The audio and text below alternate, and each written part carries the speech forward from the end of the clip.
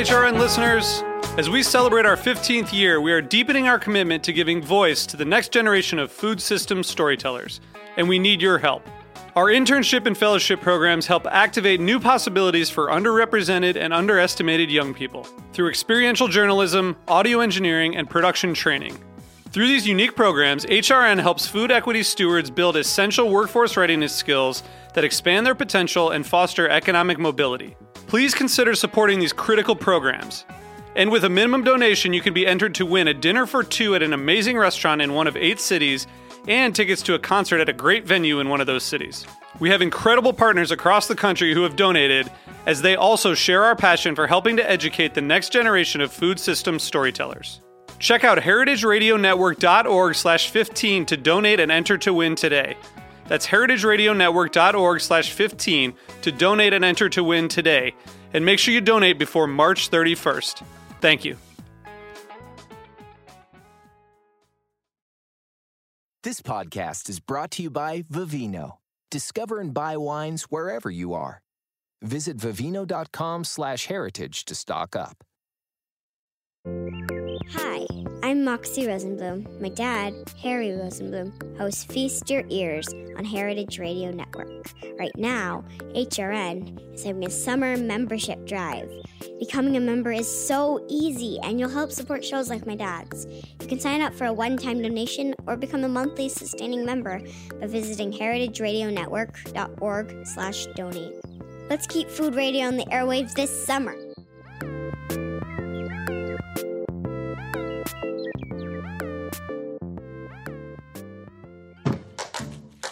I'm HRN's Executive Director, Katie Mosman-Wadler, with a preview of the latest episode of Meat and Three, our weekly food news roundup.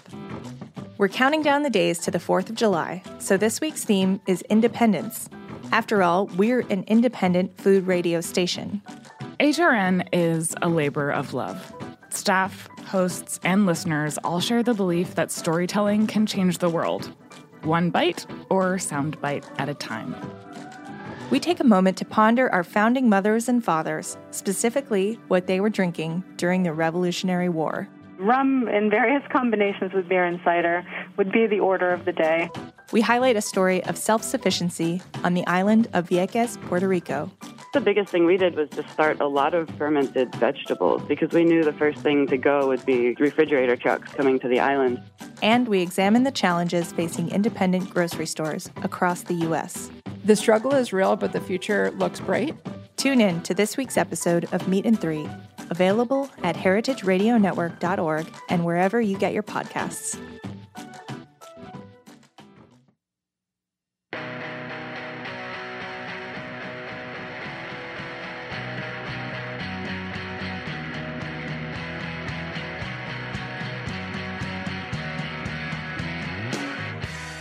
Good Sunday evening, and welcome to Eating Matters, where we talk about food policy and how it impacts all of us. I'm your host, Jenna Liut, and we're broadcasting live from Roberta's on Heritage Radio Network. By 2020, we will have 10 billion mouths to feed in a world profoundly altered by environmental change, which of course begs the question, how are we going to do this? Joining me with the inside scoop on what factors need to be addressed in order to achieve global food security is Dr. Ken Foster. Ken is an award-winning professor of agricultural economics at Purdue, where he teaches agricultural price analysis and applied time series analysis. He served as the head of the Department of Agricultural Economics at Purdue University from 2008 through 2017, and he is also the co-editor of the recently published book, How to Feed the World, available from Island Press. Ken, welcome to Eating Matters. Hey, Jen, thank you very much for having me. Okay, so can you just, before we start, applied time series analysis? I don't even know. What is that? Am I supposed to know that? Do you really want to bore your yes. your listeners with that? Absolutely. Economists have this problem. It's very difficult for us to ethically experiment on people to understand economic behavior. So often we have to use secondary data from different sources, and because we can't repeat the same history over and over. 2018 is going to only happen once. We tend to use data over a long history of time to understand a variety of things, some behavioral, some how markets evolve over time. Mm-hmm. And that data has some unique statistical properties from the point of view of doing research and analysis of the data and the economic forces that created the data. Mm-hmm. So what I try to teach the students is some of those nuances, but also some of the practical aspects of using that kind of secondary data that's collected over time to do economic analyses. And why did you choose to pursue this field? Oh, wow. Agricultural economics yes. or agriculture in general? Both. Well, probably because you were a farmer as well, right? Yeah, so I grew up on a farm. So my father was a farmer, my grandparents were farmers, and I don't know how many generations back were farmers. So I think agriculture was, maybe it's genetic. Maybe I'm drawn to agriculture. It's something I knew. I love to grow things, and if I don't have a garden or something growing, I feel a little out of sorts. Mm-hmm. So when I went to university, and I tried a number of different things, and kept finding myself circling back to agriculture, and particularly agronomy and things like that. And then I spent 3 years in the Peace Corps in Central America, and that helped me understand maybe a little bit better how important economics and policy are in the context of agriculture. That it's great if you can grow things. It's great if you can develop and apply new technologies to improve growing things. But if markets don't exist, or if policies are poorly designed to create space for those great technologies to thrive, then the technologies don't solve the problem. And I saw some of that firsthand, I guess, in my experiences in Central America. And when I came back to the United States, I went to graduate school in agricultural economics. And one thing led to another. That's how I ended up where I'm at. And how did your own experience as both a farmer and an agricultural economist, I can't even say the words. It's hard to say. How did your experience in both of these roles shape how you wrote the book, and why you decided to do so? That's interesting, because I don't know that I would have said things related to food security were important Mm-hmm. to me until I wrote this book. That those were, probably back in the back of my mind they were, but that, wasn't like, oh, I'm going to go feed the world sort of motivation for my career. But I did grow up in an environment with a father who had been a child of the Depression, and we didn't waste anything. We spent rainy Saturdays straightening nails, and we grew a lot of the food that we ate. And so, he told us stories about the Depression, and people being too poor to buy a whole potato, so his father would sell half a potato, and that created a problem, because that meant they had to eat a lot of potatoes, because once you cut the potato, it has to be eaten. So thinking back on my childhood and different things, and some of that comes out in the book, I think, and some of the stories that I used to make some points. I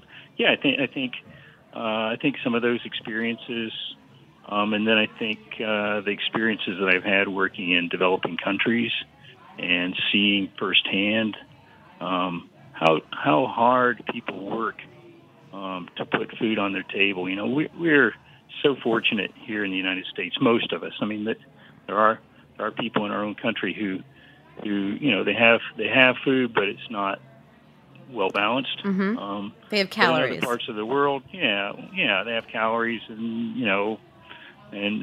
but they don't have a well balanced diet. And in other parts of the world, simply don't have food. So I just came back from Colombia. Colombia is a great country. It's a beautiful place, beautiful people, wonderful people, but tremendous disparity in income. And so it's everything from people who live the way we live here and have access to the same types of food that we have here to, people who eat literally from the garbage. Mm-hmm. And so when you've been places like that and you've seen that, these are good, hardworking people, but, food's just not available or it's not affordable for them. And so that makes you start to think, boy, we need to focus more on this topic. Yeah. And then Jessica and I were working together, and Jessica's your co-editor. Yeah, Jessica is my co-editor. We're working together at Purdue, and we wanted to do some sort of grand project that demonstrated the capacity for scientists to speak to this subject, because so much of what we read it's driven by people's motives, underlying motives, not necessarily, I want to solve this problem, but more I have some other issues axes that I'm grinding, and they relate to this subject. And we felt like the history and of the land-grant university and extension in land-grant universities, where we produce information unbiased by any of that other stuff going on, right? I mean, our goal is really, let's take our science and let's turn it into practical knowledge for real people. Yeah. And we've been very good at doing that for farmers, and engineers and people in those pursuits. But we really haven't spent a lot of time doing that for the broader society. And so that was our goal when we wrote this book, was, can we take the science that is in the heads of all of these people at Purdue that know all the stuff, and can we put it into a way that everybody can get access to it, not just farmers, not just extension clients, but everybody. And so that was the goal of the book. And that was a big part of the motivation to write this book. And it's a wonderful, primer. It's written in a way that I think, you handle super complex topics, and just so the reader or the listeners know, it's broken into 12 different chapters, 12 different issue areas. You've got, 17 or so different experts who write each chapter. Mm-hmm. But it's really well done, because it's obviously, hard to kind of make these issues easy to understand for kind of and so, the lay person. Yeah. It's so often when we're writing at the university, we're writing for each other, unfortunately, and we write highly technical and we write in the ivory tower. We want to get to the frontier of the literature, so just to be clear, nobody's going to learn how to do gene splicing or anything like that from this book, right? I mean, this is that wasn't our goal. Our goal really was, can we get it down to, the level of a high school or an entry-level college student, in terms of, the appeal and the level of knowledge. And you're right. I mean, if you really want to know these subjects in great detail, you're going to have to go read some other things, but it's a great place to begin. Yeah. In fact, one of the things we're working on now with the educational specialist is developing a high school curriculum. Oh, that's wonderful. The idea that's something that we're going to do at Purdue, and we're going to make that free to high school teachers who might want to build a course around the book or use, just parts of it. Yeah. Maybe they're teaching something and they want to focus on the issues related to water, so they can pull out the curriculum for the water chapter and use that as some supplemental material or the basis for that section of their course. So that's wonderful. So, yeah. Okay, so the book, in terms of the topics, we could obviously do a deep dive on all of them, fascinating and all interrelated, clearly. So the ones I want to kind of focus on today there are 3 of them, and they are, their population growth, technology and innovation, and then international trade. In terms of population, it seems like this was kind of like the underpinning of the book, kind of the impetus in maybe deciding to write this in the first place, in terms of, just simply put, are we going to be able to feed all of these people in, a decade or two?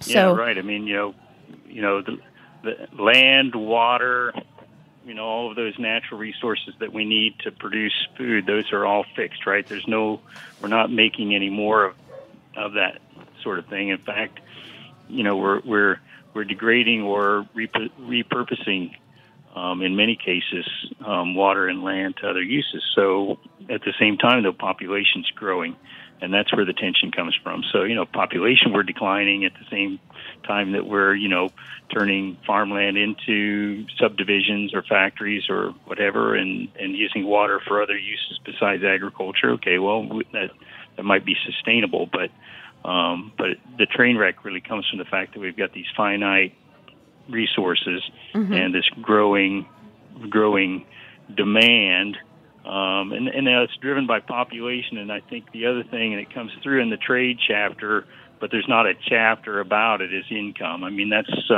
turns out right now for the last decade more or less, the real driving force behind growing food demand is income. In some places in the world, population continues to grow. If you go to parts of Africa and parts of Asia, population continues to grow. In most of the developed world, it's flatlining or declining. Yeah, it's kind of flatlining, yeah. And, to the extent our population has been growing here in the United States, very much is dependent on immigration. Yep. So income and population, those are kind of the two things that are putting us in this pincher. And you know what? I was saying 2020, 10 billion by 2020. It's actually 2050. Oh, yeah, it's 2050, yeah. I was jumping. And, I was jumping the gun. Whether we get to 10 billion or, some other number, if you take it out to 2100, the range of projections is everywhere from 7 billion to 20 billion. But we know it's going to be more people than we have now. 20 billion. And we know that it's going to put pressure on the food system to deliver. And so this has been something, like a longstanding concern. There've been dire warnings about this historically in terms of like we're going to run out of food. But yet so far, knock on wood, we haven't. Yeah. And that is due to some major agricultural revolutions. So can you kind of give us a brief overview? There are have been like 3 to date? Yeah, well, I guess it depends on how you define a revolution. Right. But, I think in the book, my colleague Iris Baldos talks about 3. He talked about the period of time when people moved from hunting and gathering and started to collect in cities, and so there was some beginnings of specialization of labor, and some people became farmers, and some people became made tools or whatever, right? And so that was sort of a first breakthrough in terms of a shift from mankind with respect to how we get food. And then you kind of hinted at this whole period of Robert Malthus, who predicted the end of mankind because we were going to run out of food because population is growing, and that's 1700s, and what happens is, well, we're still worried about it. Yeah, we're still worried about it, but it didn't end the way he said it would, and a lot of that had to do with people like Darwin and Mendel who unlocked the keys of things like genetics, so that we understood how to make more rapid improvements in productivity from manipulating plants through breeding and selection, and then things like mechanization that came along, and some of that was animal draft, but it was pulling iron instead of pulling wood, and then I think we should make sure we give some credit to the idea of commercialization. In that period of time, the idea of shipping things around, trains came along so we could start to ship things. We got into cross-ocean shipping and of products. So commercialization created value-adding opportunities, I guess, for farmers that allowed them to invest back in these new technologies. And in the late 1800s, the United States had this great idea of land-grant universities. Let's have a university in every state that has a mission that's related to discovering and teaching food production technologies. Is so that second revolution really was, sort of the first wave of technologies of, increasing planting densities and weed control and, seed improvements and things like that. And then by the way, are there still land grants in every single state? Land grant universities yes. in every single state? Yep. Yeah, there are. Yeah. And in some states, because at a later date, there were established in some states some land grant universities for black students before integration, obviously. Mm-hmm. So some states actually have essentially 2 land grant universities. So North Carolina would be an example. North Carolina State, North Carolina A&T. Okay. So yeah. Okay, so we talked about the first, second, and then the third is the quote unquote green revolution. Yeah, it's kind of that's the name that's been kind of given to this post World War II period where we discovered hybridization, at least of some crops, that increased yields dramatically, and fertilization, of course, pesticides. So we call it a green revolution, but not because it was ecologically green, because it was greener green, and it produced more greenery, I guess. That's my impression anyway. But it really came again at a time where, especially in developing countries. So we started to see it in the United States and places like Western Europe in the 40s and 50s. But these technologies took decades to start to show up in places in other parts of the world where access to technologies and education and so forth were maybe a little bit less. But the example I think that Uris quotes in his book was related to Mexico, and in the period between 1940 and 1965, Mexican agricultural yields increased by 4-fold. Wow. So a hungry world, a period again of growing income, but also growing population. Lots of concerns about malnutrition and starvation in the developing part of the world, and so I understand that the green revolution has become almost a dirty word these days, because it brought with it pesticides and fertilizer runoff and some of those environmental consequences. But for the people who lived through it in many parts of the world, it was salvation. Right? I mean, it was life or death. Yeah. And so it's really hard for it's me complex. to get angry about the green revolution. Now, it's created some problems, and those are problems that those are part of the challenge, I think, that we face is, growing population.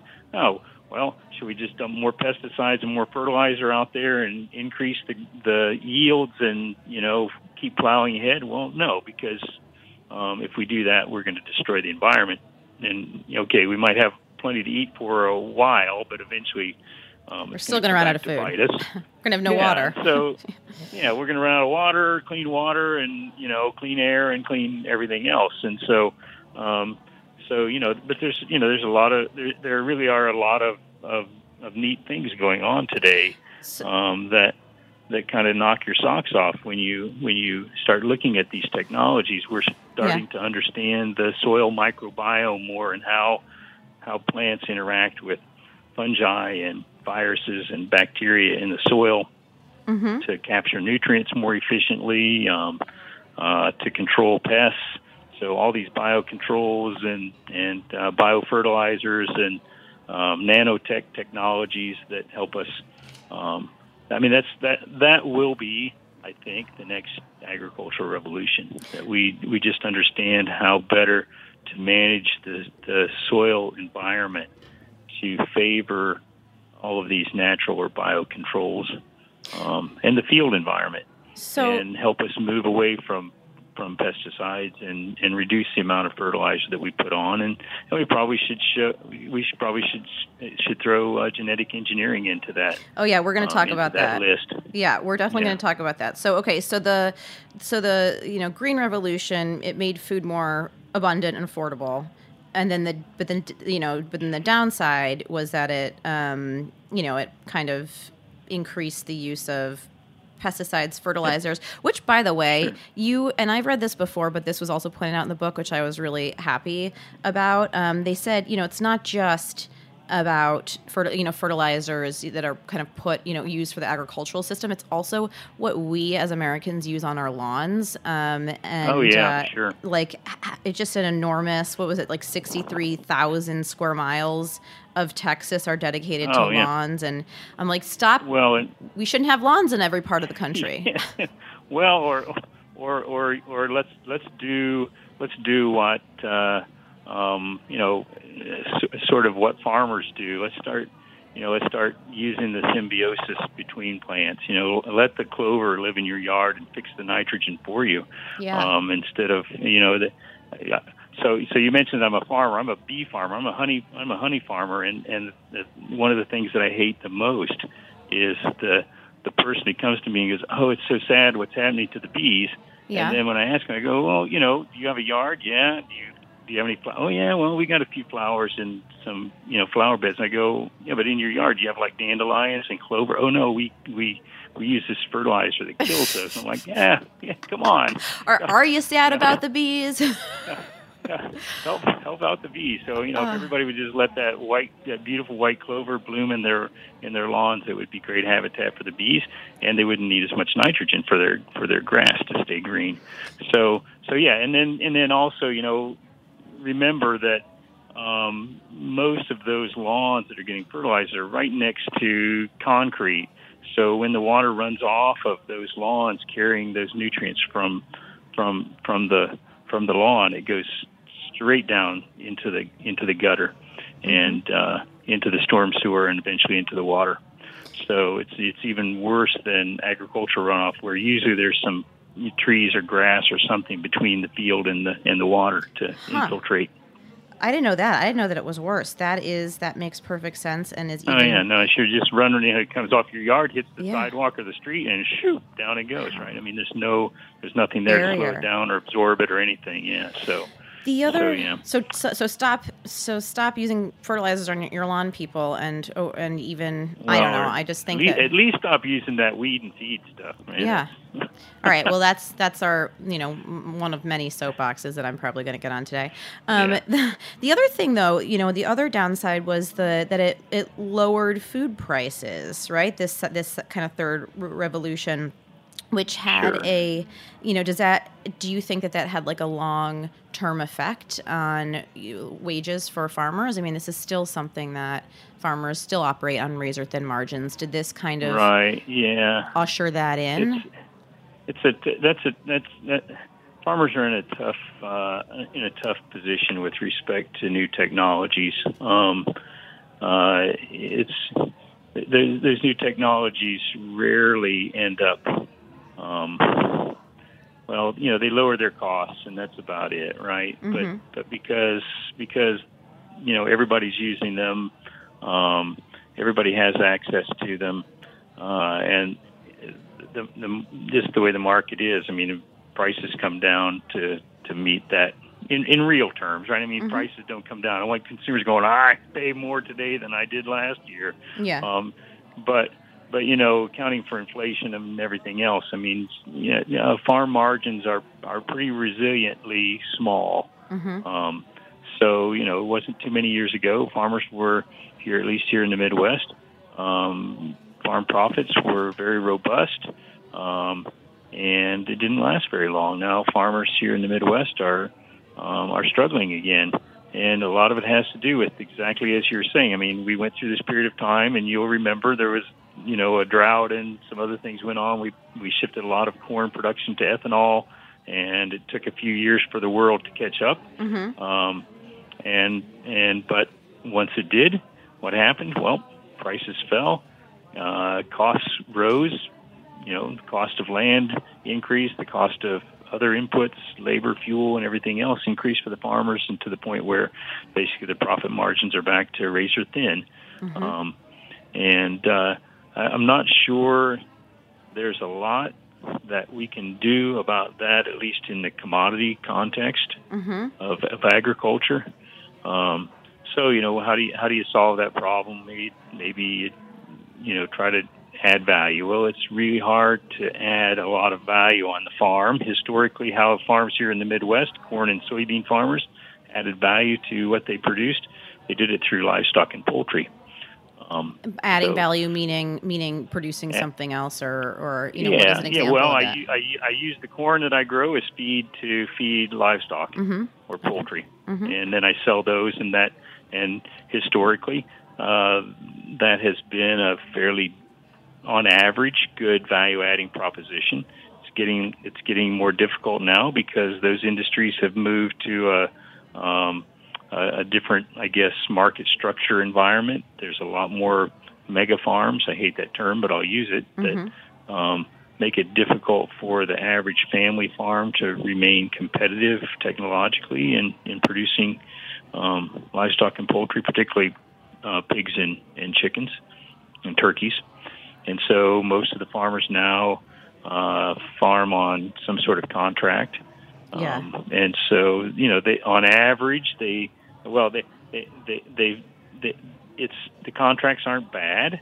The farmers make money, but they don't face the volatility of markets, but they also don't face that risk. They also don't receive the risk premium from facing that volatility, and that was part of the value adding, I think, to feeding their products. I mean, some of us do this on a small scale, and we do okay, but I can't make a living producing honey, so it's more of a hobby than a living. So it's very difficult. I mean, to produce enough stuff to produce an income, you have to be really focused on producing. So the farmers in the area where I live, 5,000-6,000 acres of corn and soybeans is not uncommon.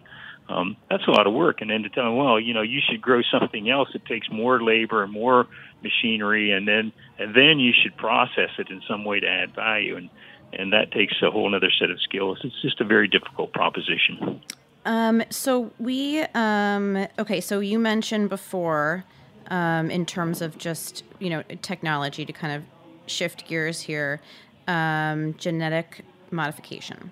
The USDA recently they published the long-awaited proposed rule to establish labeling standards, but the rule won't be finalized. It's supposed to, I think, be finalized end of the month. It's Purdue already said that's not going to happen. It's going to happen, I don't know. He was like sometime later.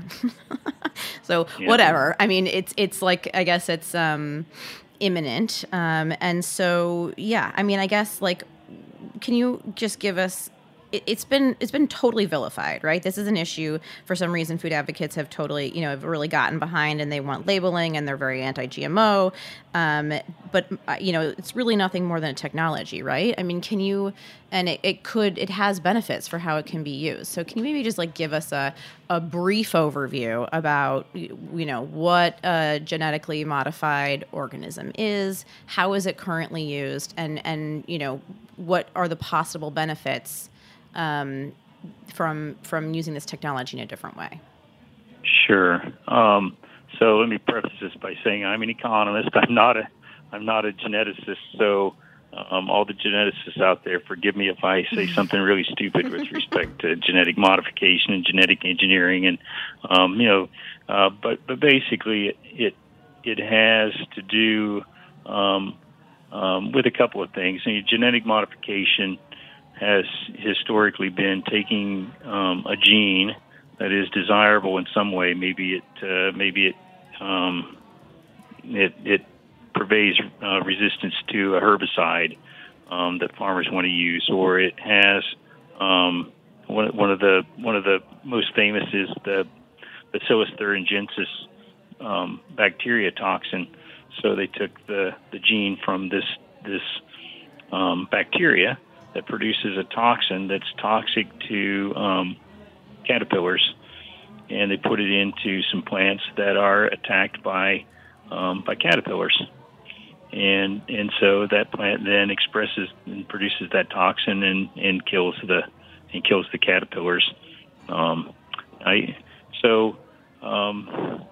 That's genetic modification. Okay. Some of the things that people are working on today with gene editing and things like that have to do sometimes with introducing new genes to plants, but also working to turn on or turn off certain genes that are already in the plant to benefit the plant either through improved growth or through improved nutrient utilization or things like that. So there's a whole array of things that people are working on. But the one that gets vilified the most, of course, is the Roundup Ready soybean or corn or whatever crop you want to choose that has the gene that's been spliced in that makes it resistant to the Roundup herbicide. I know there are mixed points of view about Roundup in the discussion today. But if you dial back the clock, not too many years ago, we were talking about herbicides being used on corn that were extremely persistent in the environment. I mean, for years, persistent in the environment, were causing deformities in amphibians and things like that. So, showing up in fatty tissue of humans, and after many years after exposure. And today, we've basically not completely eliminated those from use, but dramatically eliminated them and traded them for Roundup, which is a chemical that is very short-lived in the environment, breaks down very rapidly, and nobody yet has definitively been able to show any adverse. Not saying that there won't be. But today, nobody has been able to show any extremely adverse effects of those in a way that the scientific community has been willing to buy into in a large way. So environmentally, that sounds like, at least for now, it sounds like a real win. That we've taken some really bad stuff out of the environment and replaced it with something that is, at least appears not to be nearly as bad. Something tells me, the tricky part of these things is managing resistance. So we're already seeing resistance to the Bacillus thuringiensis toxin. We see resistance in weeds to Roundup, and so we're on this sort of technology treadmill where now we got to go find another one. And so now if you go around the countryside, you'll see some people growing some crops that now have been genetically modified to be resistant to other herbicides, and it strikes me as that kind of genetic modification maybe are short-term gains, but genetic modifications that can enhance the nutrient value of a food. For example, beta carotene. Is a good example. So in the developing world, somewhere like 670,000 people or children, I think, have blindness issues because of a diet that is insufficient in vitamin A. So if we can do something that enhances the vitamin A content of rice or corn or both, that could solve a serious problem. And children dying. I mean, hundreds of thousands of children around the world dying from beta carotene deficiencies every year. And so that seems like the sort of thing that's a real game changer to me, is things that enhance nutritional quality. And that's done through genetic engineering. Can be. I mean, there are high beta carotene varieties of corn and rice out there that are natural mutants. The difficulty with those is that they tend not to be very high yielding. Okay. And so with the thing about genetic modification is really not, if you'll let yourself think broadly, it's really not that different than what people have been doing for thousands of years with selection and breeding, right? I mean, we saw a trait in a crop that was desirable. Okay, let's take the seeds of that crop and let's plant those again and see if it does that again.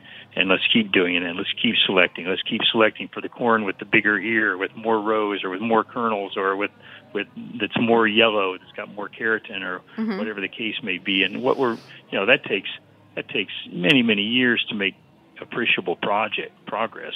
And so what scientists today are doing, they're looking out there saying, look at that trait. If we could have that trait in our hybrid corn that is high producing, wouldn't that be wonderful? And so they're taking that gene that produces higher keratin and they're putting it in to the high yield variety. And so now we're getting the best of both, but we're getting it very quickly. It's not taking us, years to get there. Right. Okay, we're going to have to take a really quick commercial break to hear a word from our sponsors, but when we get back, I want to talk about what is arguably the biggest threat to feeding our world today. Stay tuned.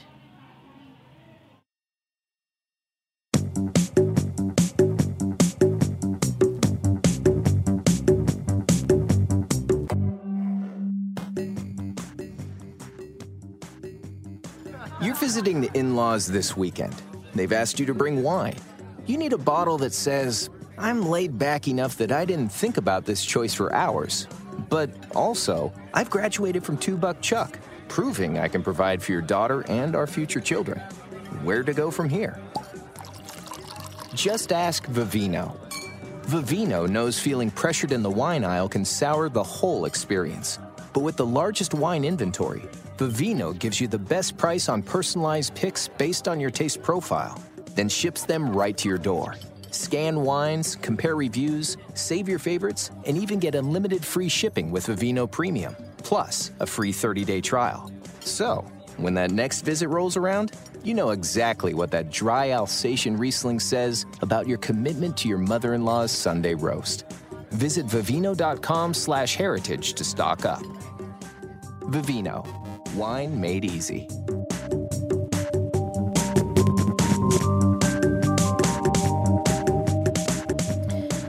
And we're back with Dr. Ken Foster, co-editor of the book How to Feed the World, where today we're talking about how to feed the world and achieve global food security.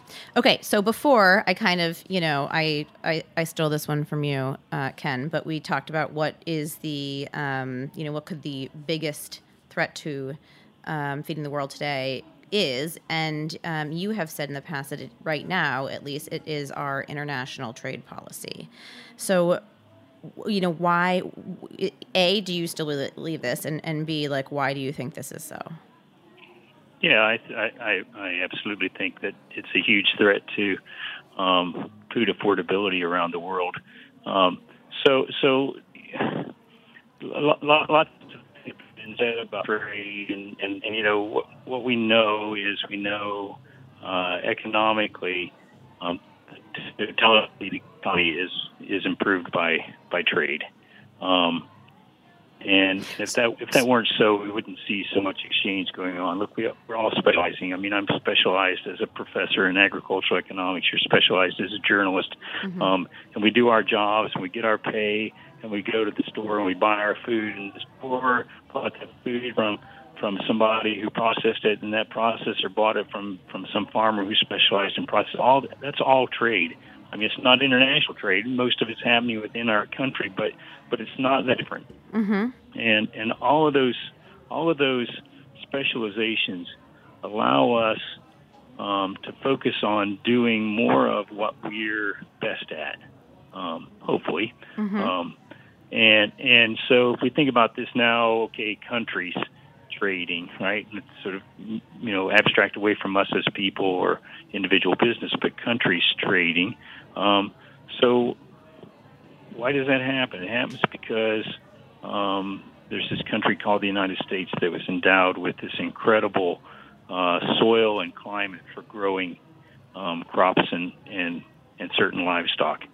And then there are these other parts of the world that are endowed with a climate that allows them to grow this wonderful thing called coffee with their high mountains and then there's another part of the world because where they're located in their climate, they're allowed to grow, these delicious fruits, bananas and pineapples and things like that. And so trade allows us to indirectly, I mean, we use currency, but indirectly trade with each other what we're good at producing, to eventually build, the diet that we want, or the diet that's good for us, hopefully. How much food do we currently export, and where does it go? Where do most of the crops go? Yeah, so we just to talk about value rather than quantity.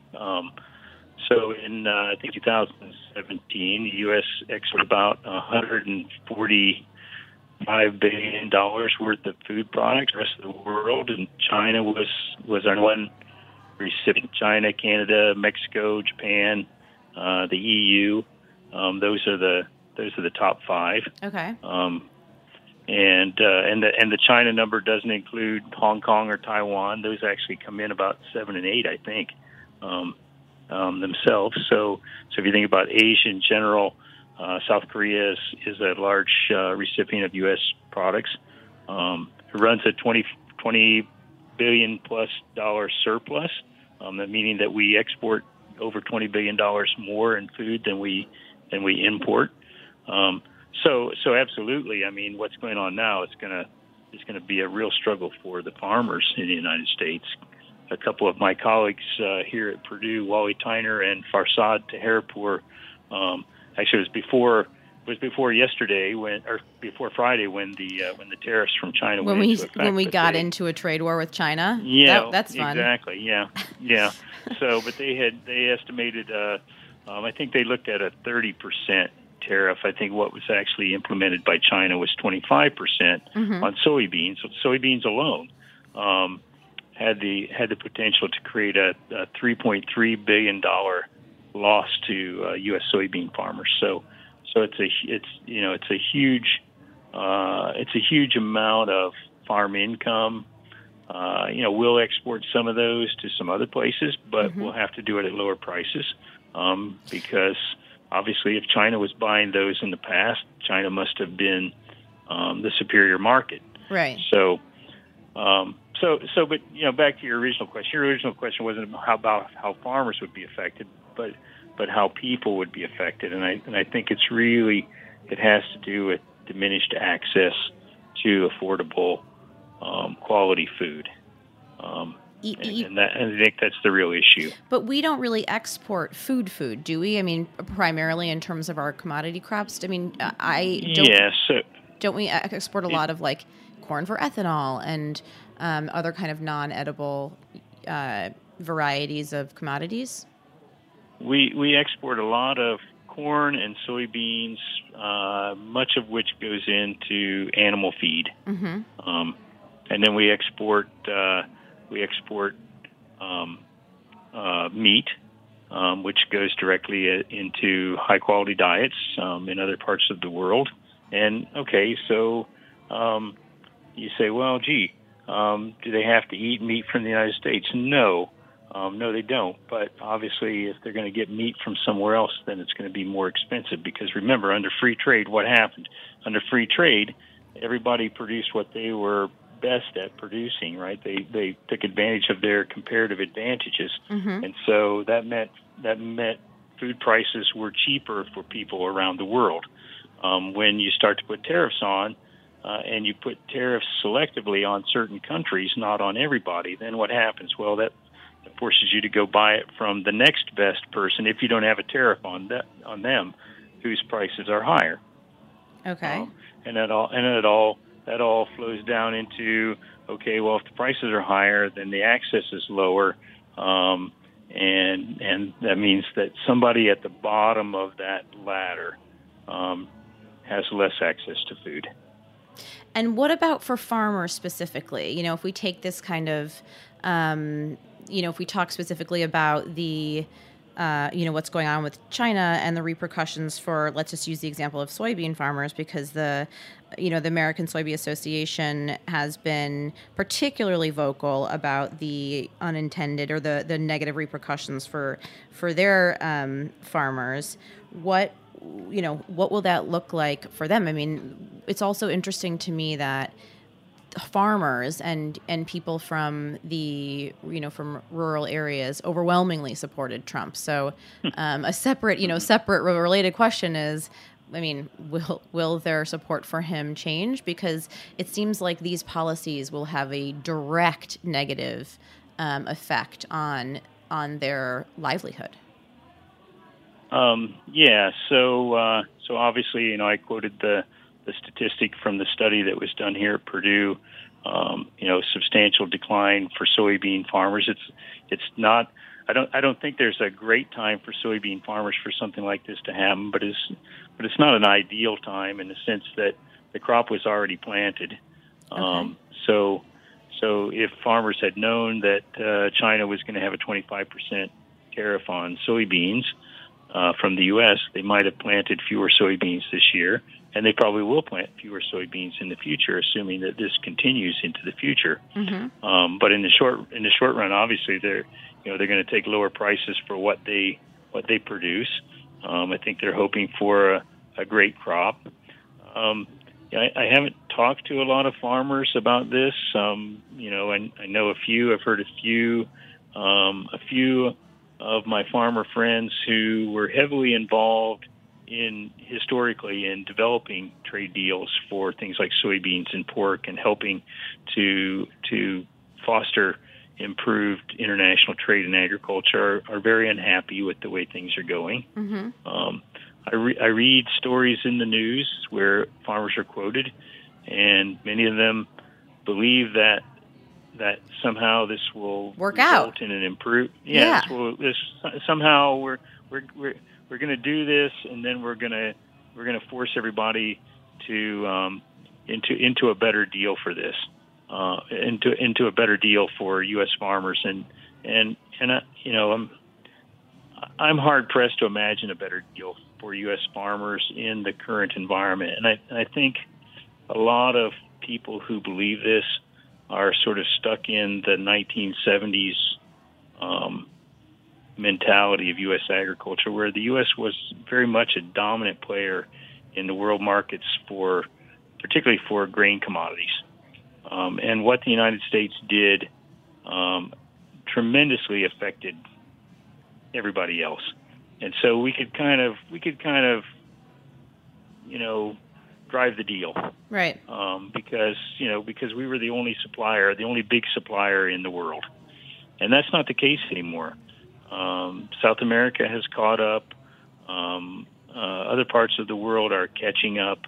And so today, a country like China that has historically imported from us, primarily because we're still very much low-cost suppliers. Some of that comes from our efficiency of logistics, and some of it comes from our, the blessings of our great soil and our great farmers. Mm-hmm. But these other countries have caught up, and so China, in a sense, doesn't need to buy from the U.S. as much as they do. I mean, they can secure it from somewhere else. Now, can the Chinese economy, can the world economy, can the U.S. economy sustain this trade war for how long? I don't know. But I feel like the Chinese are not going to back down easily. Mm-hmm. Because everybody knows that, the first one to back down is in a very weak bargaining position, then on into the future. Yeah. So I don't anticipate resolution to this anytime soon, and I anticipate that the Chinese will move most of their purchases of soybeans to South America. So, okay. So we have 30 seconds left, but in the remaining time, can you leave us with a glimmer of hope? Not necessarily with regard to to our international trade policy, but just in general for our capability. Okay, all right. Actually, I can. I mean, because look, how many times has mankind faced these sort of like, oh my God, what are we going to do? This is so awful, and the American farmer and the farmers around the world are incredibly resourceful people, mm-hmm. resilient people, capable people, and they will find a way. trade deals or no trade deals, increasing incomes, increasing populations, climate change, all of these things. I really believe in the ability of mankind's ingenuity and ability to solve problems. I mean, we've proven many times in the history of our species that we can solve problems, and so I believe we will solve this problem. And I hope our book helps us do that. Absolutely. So where can our listeners find your book? Well, they can find it at Island Press at their website, and they can also find it on Amazon. Wonderful. All right, Ken, well, we have to leave it there, but I want to thank you so much for coming on the show and talking about this awesome topic. Yeah, thank you, Jen. I really had a great time. I appreciate you including us in your program. Absolutely. And I highly, highly encourage everybody to go out and get a copy of this book. It is a fabulous read, incredibly informative, and just a really engaging read. So thank you so much, Ken. All right. Thank you, Jen. Have a great day. You too. Okay. I want to give a big thanks also to our sponsors for their generous support. Also, big thanks to our engineer, Matt Patterson. Show music is by Tim Archer, and all episodes of Eating Matters are available on the Heritage Radio Network website or as a podcast on iTunes and Stitcher. If you haven't done so already, please subscribe. I'm Jenna Lee Ute, and thank you for listening.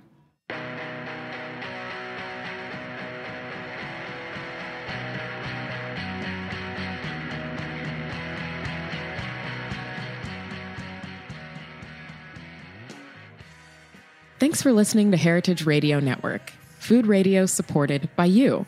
For our freshest content and to hear about exclusive events, subscribe to our newsletter. Enter your email at the bottom of our website, heritageradionetwork.org. Connect with us on Facebook, Instagram, and Twitter at heritage_radio. Heritage Radio Network is a nonprofit organization driving conversations to make the world a better, fairer, more delicious place. And we couldn't do it without support from listeners like you. Want to be a part of the food world's most innovative community? Rate the shows you like, tell your friends, and please join our community by becoming a member. Just click on the beating heart at the top right of our homepage. Thanks for listening.